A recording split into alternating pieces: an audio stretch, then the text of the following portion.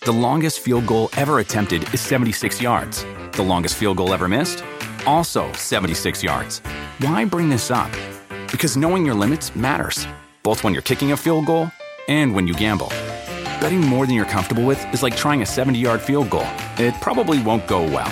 So set a limit when you gamble and stick to it. Want more helpful tips like this? Go to keepitfunohio.com for games, quizzes, and lots of ways to keep your gambling from getting out of hand.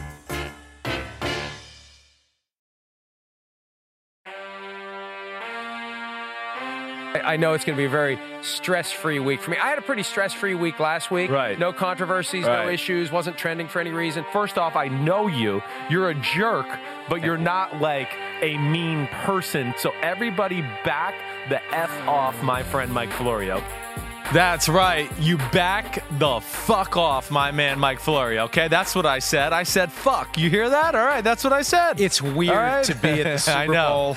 And swearing? And swearing. Yes. I'm going to wait a while. Okay. before we get there. I'll warm you up. We've got the live show Wednesday night, first ever Right. live production, PFTPM, Chris Sims Unbuttoned. Will you swear at the venue? What? I What can't if wait. there's like little kids there? You can be like Green Day. Are you Billy Joe? But first of all, it's a Get your bar. fucking hands and up. if the kid doesn't have ID of 21 or older, Gotta his be ass is 21. getting thrown out. That's true. Your Gotta be ass is 21. out of here, kid. If you haven't heard All the right. word by the time you're 21, there's nothing we can do for you. Right. And in this day and age, like right now, 2020, with everything that's accessible on the How internet. old were you Come on. the first time you heard that word? Oh, I mean, I was young. Like, I want to be like 4 or 5. Wow. Yeah. I Big was Phil. 6. Oh, you heard Phil say it? Big Phil from Kentucky. I mean, you couldn't. Yes, that was coming out of his mouth. No doubt about it. He was scared. I was on the Regis Philbin show, all right, before it was Regis and Kathy Lee. Yeah. You mean Philbin or Philman? Regis Philbin. Philbin. Thank you. And Regis Philman had a different show. yeah, did he? Yeah. And then so I'm on Regis Philbin, and he's asking me all these questions, and my parents were sitting there, and they always tell me this story because they were mortified because I had just learned the word fuck, and they were afraid it was going to come out on ABC, Good Morning, Regis Philbin. So that was a big issue. So did you walk out to Regis and say, "What's up, fucker?" I didn't say it. I didn't. Now, that is the same day I looked at Danny DeVito, and I looked at him and I said, "Dad, why is he so short?" And my dad said, Danny DeVito's like, "You little fucking kid, shut up." But what up, everybody? Why did they have you on Regis Philbin? It was something with Do you my have a dad. book tour? No, What's it the was deal? my dad. I don't know. It was my dad, and they brought my mom, and Was it after the Super Bowl or No, something? it was even before that. I don't know why. How He old just were you? I was 4.5, 5 years old, right? So I don't know why I was on, but I was on. We need that video. I have It's it. got to be something. I have it. All right, So, good. yeah. We have to have it. But We Chris must have Sims it. Unbuttoned, PFTPM. What up? You know the deal. Rate, review. We got it all going. We got an AMA today. Ask me anything, okay? Yes, you heard Mike cause a stir last week Do we have about to go there Patrick again? Mahomes. And to make this even more odd, dun, dun, dun, Mahomes' foot on my bobblehead broke as it was being packed to come here to Miami. The hex is in. He jinxed him already. It's already started. I can't believe it. You're such a bad luck guy. You screwed you. Holy crap. Yep, it's all taped up down here. This is not real, and that does not look like Jimmy Garoppolo. That looks like Nick Bosa with number 10 on. I don't know. They did a bad job of that, manufacturers. Yeah, I'm glad that the foot was repaired. See, Yeah. it is fixable. Any injury can be healed. And We're going to get into that, though. We have we're some not. we have some questions about it. Oh, God, I can only imagine. All right. And the last thing we do, we got to pub our Wednesday live podcast. Yes, I know you talked about it, yeah. but I cut you off. But PFTPM, Chris Sims Unbuttoned, the Playwright Irish Pub. Yep. Miami Beach. Eventbrite.com, there were some additional tickets released. It was sold out until it wasn't. Yep. And that's where we will be Wednesday, 5 to 7 p.m. Eastern, which is early enough. There Yeah. won't be anyone there who is overly lubricated other than you and me Yeah. between 5 and 7 p.m. we'll Eastern. make sure they reach our level as the night goes on. Peter King has guaranteed me that there will be no hecklers, which tells me there will be hecklers. Well, I mean, if you're not being heckled, you know I'm going to egg everybody on to heckle you anyway, so you're going to get heckled. We know that. So Why did I agree to do this? I don't know why you did, but you're going to have to deal with it. And we're going to have fun. And then also for our week of PFT, we have an amazing week. I mean, we have star-studded guest after star-studded guest. An amazing, whether it's Stephon Diggs, Kirk Cousins, Alvin Kamara, Russell Wilson, Drew Brees. I mean, come on. Tua, McCaffrey, Derrick Henry. Do we think that Kirk Cousins knows that he agreed to be on this show with me?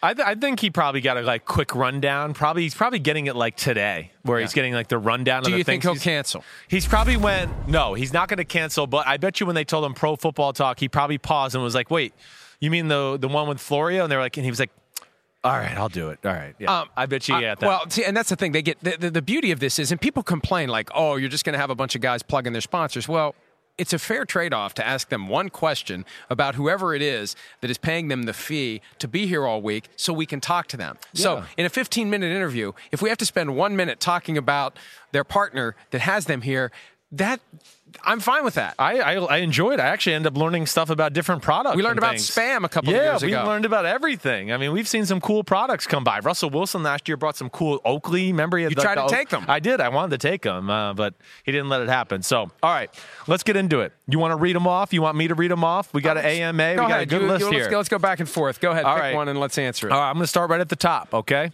Gigi McDonald, what's up? What kind of scheme do you think Shanahan and Saleh will come up to stop KC's passing attack?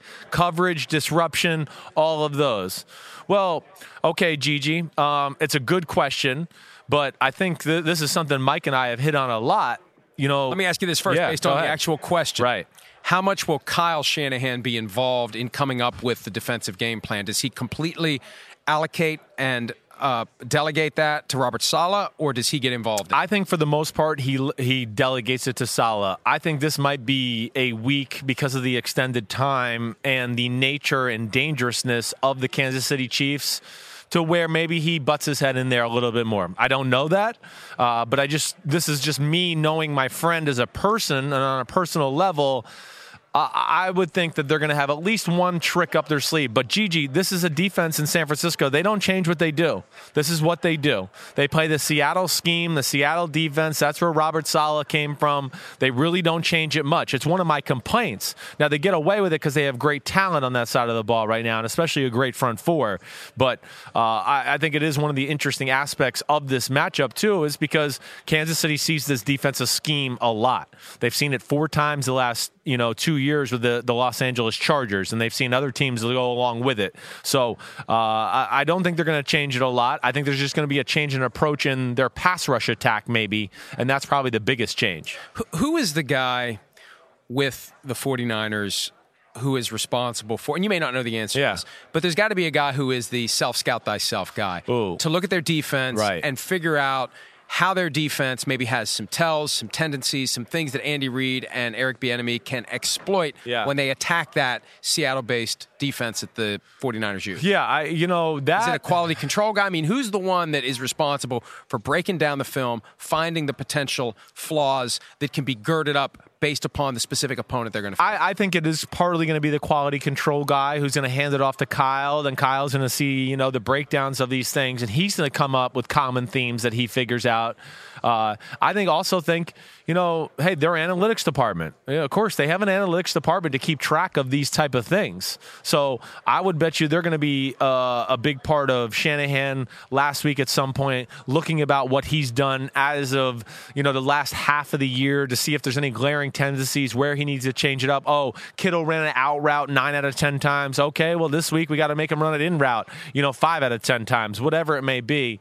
I don't know the answer to that. You're right. There's no specific person, but I know Kyle has a lot of people. It's important to do it. Kyle has a lot of people into all of that stuff. Whether it's, he's going to exhaust every angle, and that's one of the good things about Shanahan. And that's why I think there's some Belichick parallels here, too. He dives into every angle of making an organization successful. You've spoken from time to time about your belief that the Chiefs' defense should crap or get off the pot, that push the issue, either give up a score or force a turnover, but get off the field so the offense can get back on.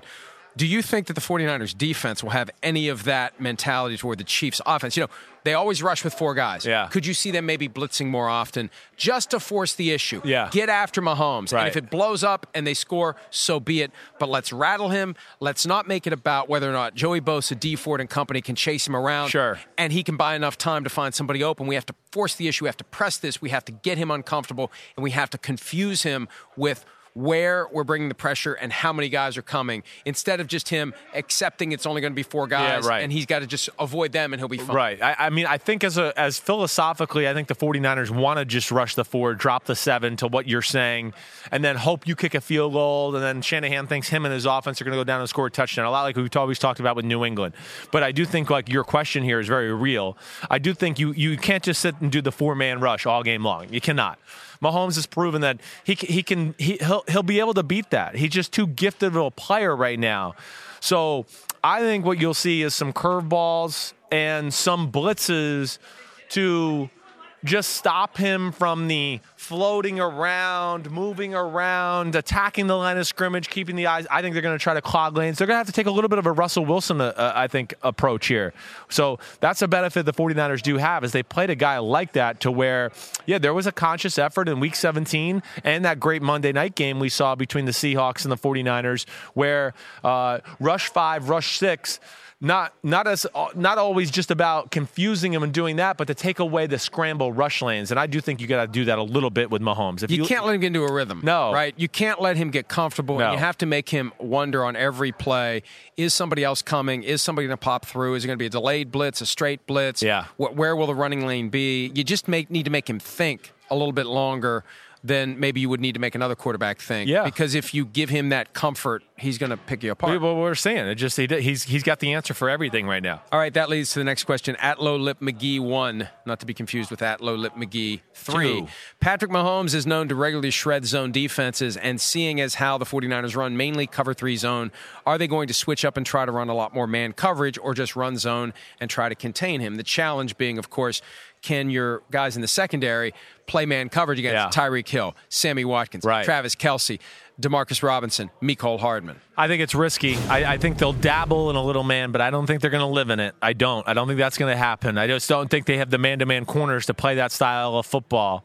I think ultimately they're going to continue to play their Seattle cover 3 scheme and try to limit big plays and hope their front 4 can get there. I think that more than anything is what they're going to do. They're just not a team that switches it up a whole lot. And, when they play man, they might do it every now and then, but they're going to be wary too. Again, Richard Sherman's, he's real good. Mosley's good.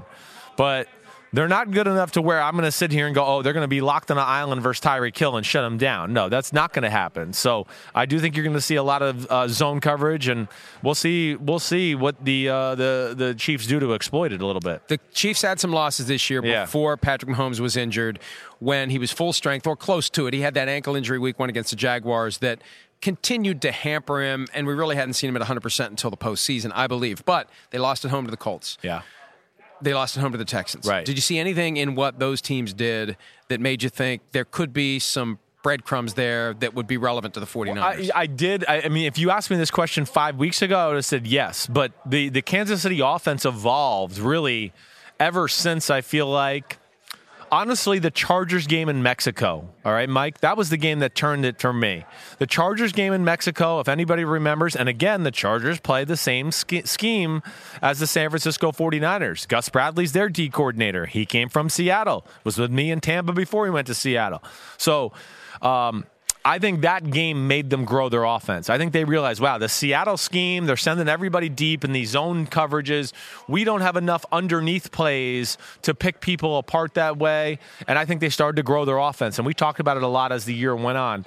And I think they have the answers now, I guess is what I want to say, as compared to then where they were still going like, hey, this is 2018. We're going to throw for 50 touchdowns, send everybody deep, do all that. People caught on to a little bit. They had to adjust. They did adjust, and now they're rolling. They really got an answer for everything right now. That's an amazing point that is easy to lose sight of in the complexity of the game. At some levels, the game is very simple, but within the flow of a given game, we see changes. Within the flow of a season, you see changes because you self-scout yourself. You see what you've done. You see what maybe you have let other teams believe that you are, and you see where the openings are and on their defense, and you try to anticipate where's the opening going to be, and that's just part of that chess match that injects so much uncertainty. When you have 2 closely matched teams, that makes it more exciting because if one side cracks the code on the other, it's not going to be a close game. Yeah, no. And I think we're both kind of girding for the possibility that one side is going to crack the code on the other in this and maybe get a couple lucky plays. Yeah, early, right. Bust a coverage, get a touchdown, and just kind of begin the process of breaking the will, and it's not going to be the shootout. We're all hoping for another Rams-Chiefs from November of 2018. Which it could be that. Right. Yep, but I hear you. No. But I feel like that there's going to be so much into the buildup and so much angst and so much frustration and so much concern and anxiety and worry that somebody could snap easily if they get exploited early on. Well, and it's two teams that we have just seen who can really thrive on momentum. I mean, that's where I think both of these teams. I mean, we've seen the 49ers during the year have periods of just ripping off points and dominating a certain part of the game. And the same with Kansas City Chiefs. Mike, I don't know. I mean, I think we're, again, I'm going to predict this game to be a 3 to 6 point type of game.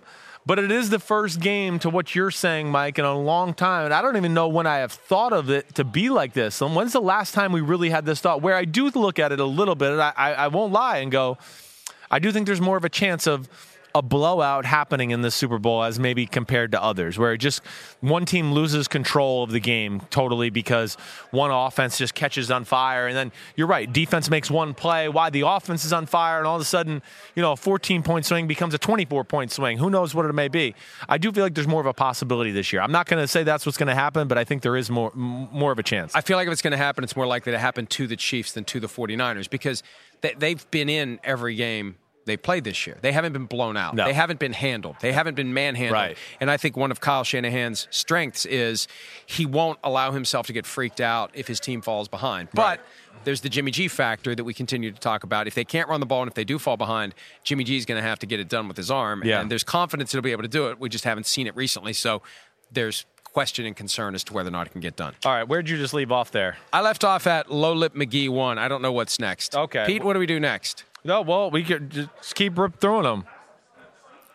Yep, let's go to the bartender 420. 420, your favorite number. You know it, the bartender and 420. Whoa, that's a double whammy. Whoa, he's drinking and smoking at the same time. I have no idea. No, we're not in a weed legal state. Even though it's Florida, and I feel like it's the Wild West, and everything's legal. Okay, go ahead and walk around. Like I feel like I could smoke joints and wheel around my shotgun out here in Florida and be like, I got my Uzi too. You can definitely wheel around the shotgun. I wouldn't recommend the joint. That tells you there's something wrong with the state right there. And shotgun wheeling around, that's Florida. Okay. If you want to come say hi, Florida, we're happy to be here.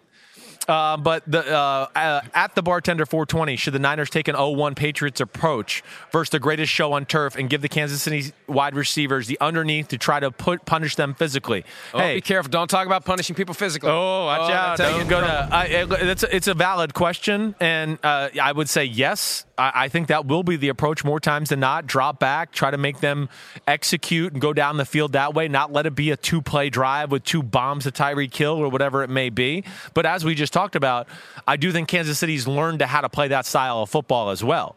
They have enough of a short passing game and an attack that way, too, to where it's not like last year where, you took away all our bombs and now we don't know what to do. There's more inventory to their offense. So I think they'll be able to, even if the Niners did take that approach, they'll have the answers for it. It's almost like converting the cover 3 into a Tampa 2 type of a defense. It's similar in a lot of ways. Back, right? Right. And force them. And look, what was the big takeaway from 2018? And what was the concern for Patrick Mahomes going into this season? Taking away the big, dramatic, dynamic plays and forcing him to be patient. Yeah. And if they drop everybody back, keep everything in front of them, it's going to force him to be patient. And that may be, and just squeeze it down in and try to get to him before he can get rid of it, but only give him that look up close where he's going to look down the field. It's not going to be there. And can they get to him before he finds that guy open underneath? And if he does, so be it. We tackle him and we go on to the next. Yeah, I think that's going to be a very real attack for them in general. I think if they look at it that way, if we're making Kansas City have to drive 10 plays for touchdowns, I bet you the 49ers feel like we're going to win the game. All right, here's a good one. Do you feel Andy Reid is a Hall of Fame coach if he can win the Super Bowl? Okay, I want to ask you that right off the bat. All right, and the rest of the question is, and if so, does he go in as a Chief or an Eagle? All right, so first off, is Andy Reid a Hall of Fame coach right now for you, with or without a Super Bowl win? I think he is, just because of his longevity, because of the fact that his teams have always been competitive. He's done it for 20 years. He does have one Super Bowl appearance. Would it be better if he wins one? Yes, but I think that it's a combination: dominance, championships, statistics, and longevity. Yeah. And it's easier to make that comparison for a player. But for a coach, right, he's done it for 20 years at a very high level. At some point, you become such a fabric of the game. I mean, think about it. 20% of the entire existence of the National Football League, Andy Reid has been a head coach in the National Football League. Yeah. That is a huge accomplishment. And I think for that reason alone, no matter what happens on Sunday, it's 2 Super Bowl appearances. Yeah. They can't take this one away from him. It may be a Super Bowl win, we'll see, but I think he's already in. And this whole go in as a Chief or an Eagle, it doesn't matter. That's not how it works in the Pro Football Hall of Fame. You just go in. You don't go in with any specific designation. Right. Well, and I just want to say this too about that. First off, like, I'm with you on the Andy Reid thing. I just don't understand why.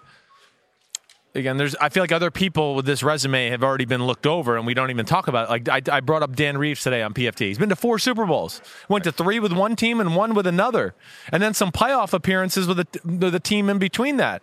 Nobody ever talks about like Hall of Fame for Dan Reeves. Here's the problem, and Shireen Williams, who's one of the Hall of Fame voters, mentioned this earlier today on PFT Live.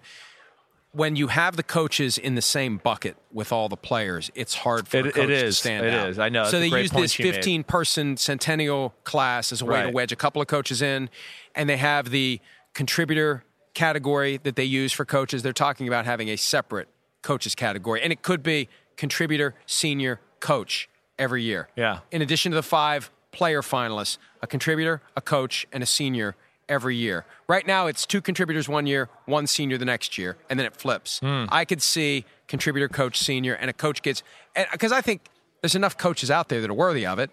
I think there's 1 coach a year that deserves to get in. And if it's 1 year where there just isn't one, then so be it. He doesn't get in. Yeah. All right. Yeah, I'm not sure about this whole thing. That's how you get Mike Shanahan in. That's how you get Mike Holmgren in. I mean, these guys should be in. Well, I know. I mean, Mike Shanahan, I guess this is what we're only into, like his first or second year eligibility. But I mean, I just haven't heard his name. Like, he's a shoo-in. Like, I don't even understand that. Where he's like, why we have to have a special category to get a guy like that in, I don't understand. I want to fast forward 30 years. Yeah. I don't, because I may not be alive then. But let's say 30 years from now, your tattoo buddy Kyle Shanahan gets in. Yeah. Will his bust have his trucker hat on it? That would be awesome. I love how it's called a trucker hat too. First off, like, he's so not a trucker. He's a skater. All right, that's what he is. It's a skater hat. Here's the thing, though. He loves the hat. Yes. He wears the hat. Right.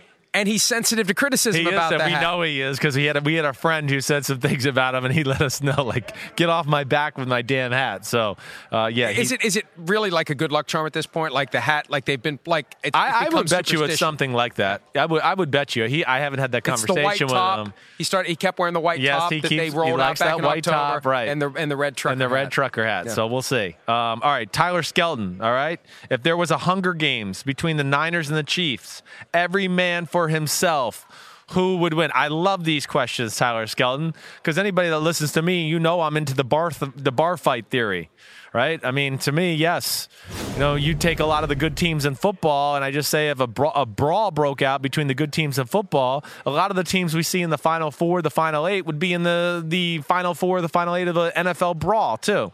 Who you taking in a Hunger Games? Wait, I just want to be clear that this is a context where it is acceptable to talk about people trying to injure other people. Yes. Is this an acceptable context? This is acceptable. Yes, okay. This is acceptable. Probably the 49ers, because they have Nick Bosa. Yeah. I think it would be like Nick Bosa, like the other guys would stand back. Let me go ultra nerd. If we're going to talk Hunger Games, I'm going to go Lord of the Rings. I would say Nick Bosa would be the Balrog that would just show up, and everybody else just freezes. The Balrog, and lets the Balrog just kill everybody. I think that's Armstead and Buckner. They're the Balrogs. They're like the two tree. I think if it went down, I right. I think that Nick Bosa would prevail. Especially, I think he would. I think he would. Do some research on who his great grandfather was. He would, if it went that way, where weapons were involved. It would go Nick Bosa's way. That's all I'm going to say about it. Well, I'm taking the 49ers as well. First off, the 49ers, we saw them in person. You heard me raving about it. They're one of those teams where you just watch them go on the field and you go, holy fuck, are they big? Holy shit. It's just one good-looking guy after another. Now, and let me just say this. So everybody knows what I'm referring to. Yeah. Somebody sent me a story. I didn't know about this. Nick and Joey Bosa's great-grandfather was the mob boss in Chicago that took over after Al Capone. Whoa, I did not know that. That's amazing. I like them more now. I like them more. Well, I'll say this. I've met Nick Bosa's father, and I was talking to Joey Bosa, Nick Bosa's father, before the 49ers-Vikings game. But then I also got to meet Mrs. Bosa. All right. So, for all those out there, I'm into scouting all things, body parts, moms, dads, whatever it may be. Here we go. All right. Send your emails to Christopher David Sims. Mrs. Bosa is like Barbara Sims, my grandmother. She could play middle linebacker in football too. She's got the size and measurables to do it. It's no disrespect. She's a very nice looking woman. I'm just saying her DNA traits were there to make NFL football players. Deal with that, everybody. That will make it. That made it. That will be fine, Bernard. Fuck everybody. It's my podcast, and that's what I wanted to say. Tony Accardo is the name of the great grandfather of Nick and Joey Bosa, who ran the Chicago outfit. That's amazing. By 16, he was working for Jack Machine Gun McGurn, one of Al Capone's hitmen. I mean, this was if Nick Bosa and Joey Bosa had machine guns, mafia style, like they would be the baddest people on earth. They already are without them. I know, that's what I mean. Like, you couldn't mess with them. You'd be like, I don't know, my bullets aren't penetrating their skin, but somehow they're beating me up. I don't know. All right. Here we go. What'd you say, we've established Pete? it's the 49ers? I think we're in the 49ers, and we're going to go to El Taco, okay? El Taco wants to know who would win in a sumo wrestling concert. I'm not aware of a sumo wrestling concert. I think it's a contest. Pete Dimalitis can't spell. He probably messed it up. Fletcher Cox or Aaron Donald. Who wins in a sumo wrestling contest? Whoa. We've been around Aaron Donald. Aaron Donald is carved out of granite, yes, immovable, and too fast. We've seen the videos of him practicing with fake knives. Right. And I think that Aaron Donald would lock onto him and have him move before he even realizes what's happened. Right? It would I don't just be know. over. I don't know if I'm on that. No, I am. Have you met Fletcher Cox? Yes. Fletcher Cox is enormous. And he's pretty damn quick too. I'm afraid if Fletcher Cox and Aaron Donald might go against each other, it'd be a little bit like the bear versus the lion, where the lion starts out the fight dominating, but he runs out of stamina because he's just all muscle and everything like that. And the bear kind of just takes on the blows and then wears out the lion, who runs out of energy. So I think I'm going Fletcher Cox. I'm just letting you know. I'm going Fletcher Cox. I don't know anything about the overall physical abilities and endurance qualities of lions and bears. All I know is it's a thing. I had an image of Aaron Donald being here with us this week. Right. And last year we did whether or not George Kittle could push you off the stage. This is a bigger stage. Oh, Aaron Donald got more. No, thank you. With no step. Yeah. Right? Just standing still. One shove. Can you from throw one end Chris to from the one other? to the end? Yeah, he could. I mean, to Mike's point, Aaron Donald is like one of those guys that it's muscles in his ears, and if we stuck a knife in his chest, the knife would bend. No puncture. Stuck a knife? Stuck a knife. Stuck a knife. Yep.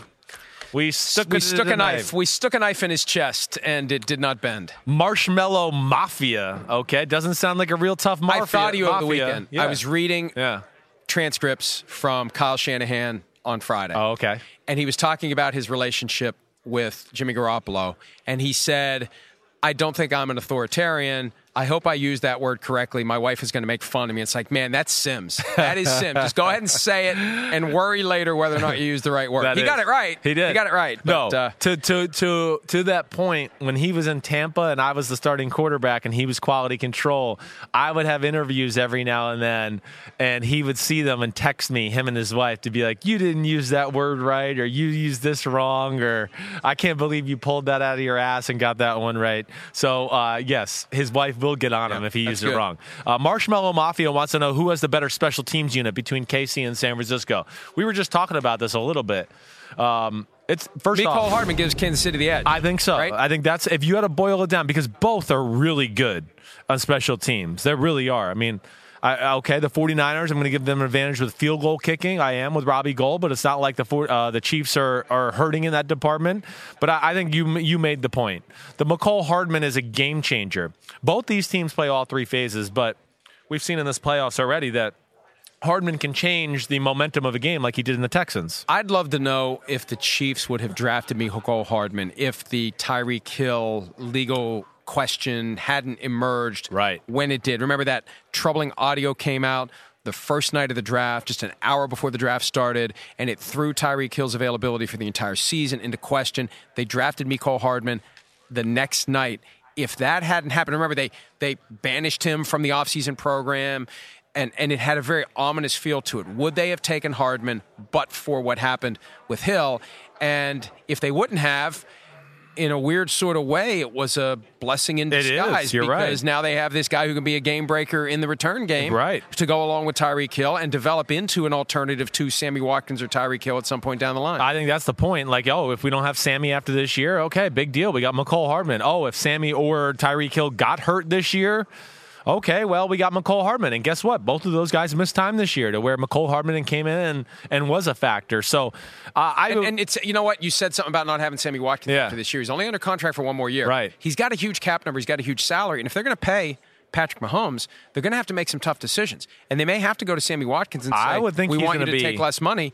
And because, he's had a big performance in the postseason. Yeah. Brett Veach, the GM, came out and said, we signed him for these moments. People would be surprised if he's gone. But remember when he signed that contract, we said this is a better deal than what Odell OBJ, Beckham Jr. signed. Right. But they may have to put the squeeze on him, because once you put $40 million or more per year in the pocket of Patrick Mahomes, you're going to have to make some tough decisions. And if you think there's not that big of a gap between Mecole Hardman and Sammy Watkins, maybe you put the squeeze on Watkins to take some less money or take a hike. I think you're spot on. Or trade him. Well, I mean, if it all comes, I think he is. Sell high.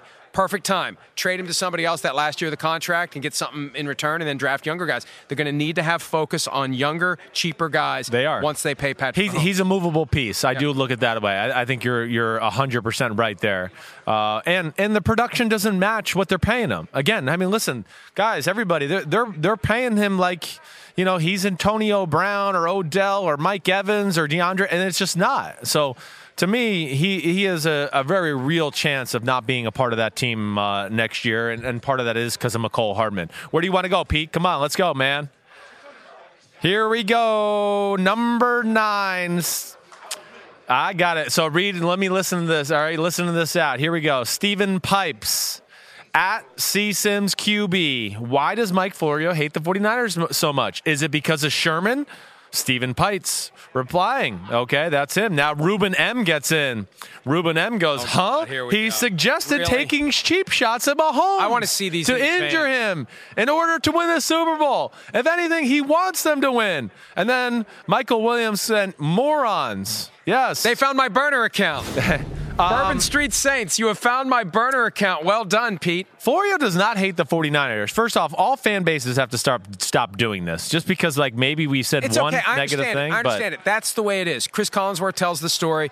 He gets asked all the time, why do you hate the Giants? Why do you hate the Chiefs? Why do you hate the Packers? Why do you hate the way this it team? goes. I saw my dad for years. Eventually, he said, I just do. Right. Because you can't win. No. They're never going to accept your explanation. And that's kind of where I've gotten to with this whole question of what I said last week about defending against a mobile Patrick Mahomes and what the 49ers may do differently than what the Titans did, who were afraid to go touch him. If people are going to come to the wrong conclusion about what I said, if people are going to assume that means I don't like Patrick Mahomes, I don't like the Chiefs, that could really be taken out of context. If they're going to come to the conclusion that I feel that way, there ain't a damn thing I can do about it. I know how I feel. Mahomes knows how I feel. I know the how Chiefs you know feel. How I feel. You love Mahomes. Most of the Chiefs know how I feel. No, you love him. You love him. He is your favorite player. I mean, he is. I don't care what you say. Really, ever since preseason of 2018, he's your favorite player. I don't know what you think who is your favorite player. I'm just telling you, nobody you talk about more glowingly than Patrick Mahomes. He's revolutionized the game. Right. He was eclipsed by Lamar Jackson for a while this year, but when it became money time, what happened? Mahomes comes back from a 24-0 deficit. Lamar Jackson doesn't come back from a slimmer deficit than that. Mahomes has stepped up. Mahomes is great. Yeah. It was all a part of an effort to explain what the Titans did wrong and what the 49ers may do differently if Patrick Mahomes decides he's going to run the football, because it still is football. And the thing that we have been harping on all year long, quarterbacks doing that okey doke near the sideline where they act like they're going out of bounds. Yeah. The defenders pull up and the quarterback steals another 10 yards. You can't have that mentality with a Super Bowl on the line that you're going to err on the side of not going anywhere near him. Yeah. Because he's going to err keep on the going. other side. He's going to keep going. Yeah, err on hitting him as his foot's about to go out of bounds, and you take a shot. That's what I said. And it's amazing. You see the words on paper, and it's like, how are people interpreting when I say if he's close to the sideline or if maybe he started into a slide? Because here's the thing. If a guy's running at you and you decide you're going to lock on and go get him, and you're going into that tackling posture, once you commit, if he starts to slide, you're fucked. Yeah, you're fucked. You're going to hit him, and you're drawing a flag. So what happens is 11:18 Eastern time. You finally said fuck. No, finally. we said it 50 times. I wasn't sure at the you very did. beginning. I wasn't sure I did. And so the point is, when you are fearful of the gray area, he's going to run right by you. That's the point. I know. Your point's right, Mike. And he did to my man Stephen Pipes. And I don't hate Richard Sherman. I disagree with him on the concept of whether or not players should represent themselves. Right. I don't think he represented himself well. And his ego is preventing him from admitting that he did a bad job of negotiating his own contract. Ego gets involved, and that gets in the way, and he chooses to be very hostile. Well, then he falsely accused you of a bad business model of having agents involved, which, trust me, Mike doesn't have agents involved in this, okay? All right, Mike? But the point is this. Yeah. The point is this. It's okay to have differences of opinion with people. It's okay to have a rough assessment, an aggressive assessment, a strong view. That doesn't mean you dislike somebody. You're just giving your viewpoint on the way things are and maybe the way things could be or should be. That's all it is. I hate all teams equally. Well, but no, you don't. You like the Vikings more. But then, really, but you after this you don't year, hate the 49ers either, just to set that straight. You rooted for the Vikings. You wanted them to win. You thought Aaron Rodgers might pull magic out last week. I want to be and right. And you questioned Jimmy Garoppolo a little bit during the year. It's not a hate of the 49ers. At the end of the day, when we lock in, we have a competitive thing with our picks. Yeah. And MDS and I have had it for years. You want to be right. Right. If I'm going to pick the winner of every game, I am rooting to be right. That's it. That's who I root for. And like, well, you only pick the Packers to win because you don't like the 49ers. What the fuck? I want to be right. I'm not going to allow, I really, Richard Sherman was mean to me, and I'm going to ignore my belief that the 49ers are the better team. I mean, I stupidly talked myself into thinking the Packers would win the game. That was stupid. Right. I admit it. I'm stupid. That's all right. If that's the worst, see, here's the thing. I practiced law for 18 years. And when you practice law in a litigation environment, half the people you deal with, half the people hate you. Yeah. The lawyers, the witnesses, the parties. Sure. You're always fighting. You're always accusing. You're always arguing. And any day that less than half the people I'm around hate me is a pretty good day in comparison to what I used to have. Yeah. So, all right. So well, it's a good day. I mean, we more I'd than say half about 30% like you here. of the people. I'd say about 30% more than half of the people here. All right. I got Brian Walton. Brian Walton. Who do you think Debo's ceiling player comparison is? This is from @BrianWalton23. It's a good question. Debo, I will say this, just to start off this conversation, he's a part of this new breed at wide receiver in football. I don't even almost look at them as wide receivers. They're more like weapons to me because they can do so much. He is a wide receiver in a running back's body. That's where he is different than most out there. And when I think of guys like him right now, I don't know if there's a whole lot of like Juju Smith-Schuster, maybe. Juju, but I think he's more explosive than Juju with the ball in his hand and stuff, right? I thought of like Pete Dimalitolitis just said Percy Harvin. I get that. I think he's bigger than Percy and not as fast as Percy. I mean, Percy was world class there for a while. I've also thought of like even a Jarvis Landry that way, where, it's just he can get the full speed in 2 steps, and he is aggressive and can make people miss when he's got the ball in his hands. But, it's rare. This is where, like him and the kid in Tennessee, A.J. Brown, they're similar that way. Yeah. They're these physical guys who are 6 foot, 6'1", 215, 220, got legs and power underneath them to where they can break tackles, but yet they're playing wide receiver. So I know that wasn't the greatest answer in the world, but I think this is a new breed of guy, and there's not a lot of comparisons to them. The willingness of the coach to spot the talent to run the ball, to use him in the running game. That's one of the ways these guys buy in. George Kittle buys in to the running game because he loves blocking. Debo buys in because he gets a couple of carries a game. Sure. It's easier to get him to go out and block for the running backs if he knows he's going to get some of the well. 100%. You're right. And it's identifying guys that you think can do things that you want them to do, trusting them to do it. When you think about it, these receivers, and we see more receiver runs than we used to. I remember it used to be a big deal when there'd be an end around. That was the only time you ever saw a receiver touch the football. He never lined up in the backfield. It would be an end around. But now we see the jet sweeps. We see the little touch pass. We see a lot of opportunities to get the ball into the hands of a receiver who can do something with it when he gets it behind the line of scrimmage, not down the field. And I think it's smart to be creative with it. I agree. And, to what Pete Dimololitis just said, too, that was the Percy Harvin role, too. He was one of the first guys to be that type of player. Put him at tailback. Hey, think about Andy Reid, Tyreek Hill. I mean, Tyreek Hill is nothing more than a third down running back, but he's playing receiver and just has more straightaway speed. He's almost built like that. There was a stretch in 2012 and he's a weapon. Early on where Percy Harvin actually was getting league MVP bump. Oh, I remember. He was having. He was special. I mean, Percy Harvin was a game changer. He really was. So, all right, that's it. We're done. We're out of here. We're done. Wow. They want to wrap it. They don't want to make it long. We got more stuff coming as the week goes on. Remember, check out me and Florio Wednesday night, 5 to 7, the Irish Playwright Pub, okay? Close enough. Playwright Irish Pub. Yeah, you know what I mean. Eventbrite.com. Tickets available. Got it. Roger Goodell will not be there. His evil twin brother will be. The backup singer on the top left will be there, though, with Frankie Valli, maybe. We're not sure. And then check us out all Frankie Valli week. alive? I think he is, yeah. Right. Are you sure about that? I'm pretty sure. I met him once.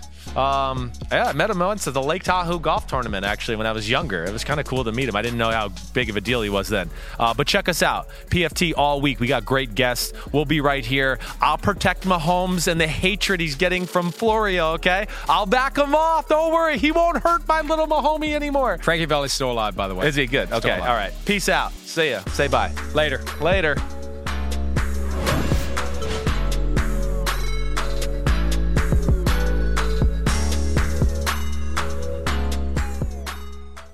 The longest field goal ever attempted is 76 yards. The longest field goal ever missed? Also 76 yards. Why bring this up? Because knowing your limits matters, both when you're kicking a field goal and when you gamble. Betting more than you're comfortable with is like trying a 70-yard field goal. It probably won't go well. So set a limit when you gamble and stick to it. Want more helpful tips like this? Go to keepitfunohio.com for games, quizzes, and lots of ways to keep your gambling from getting out of hand.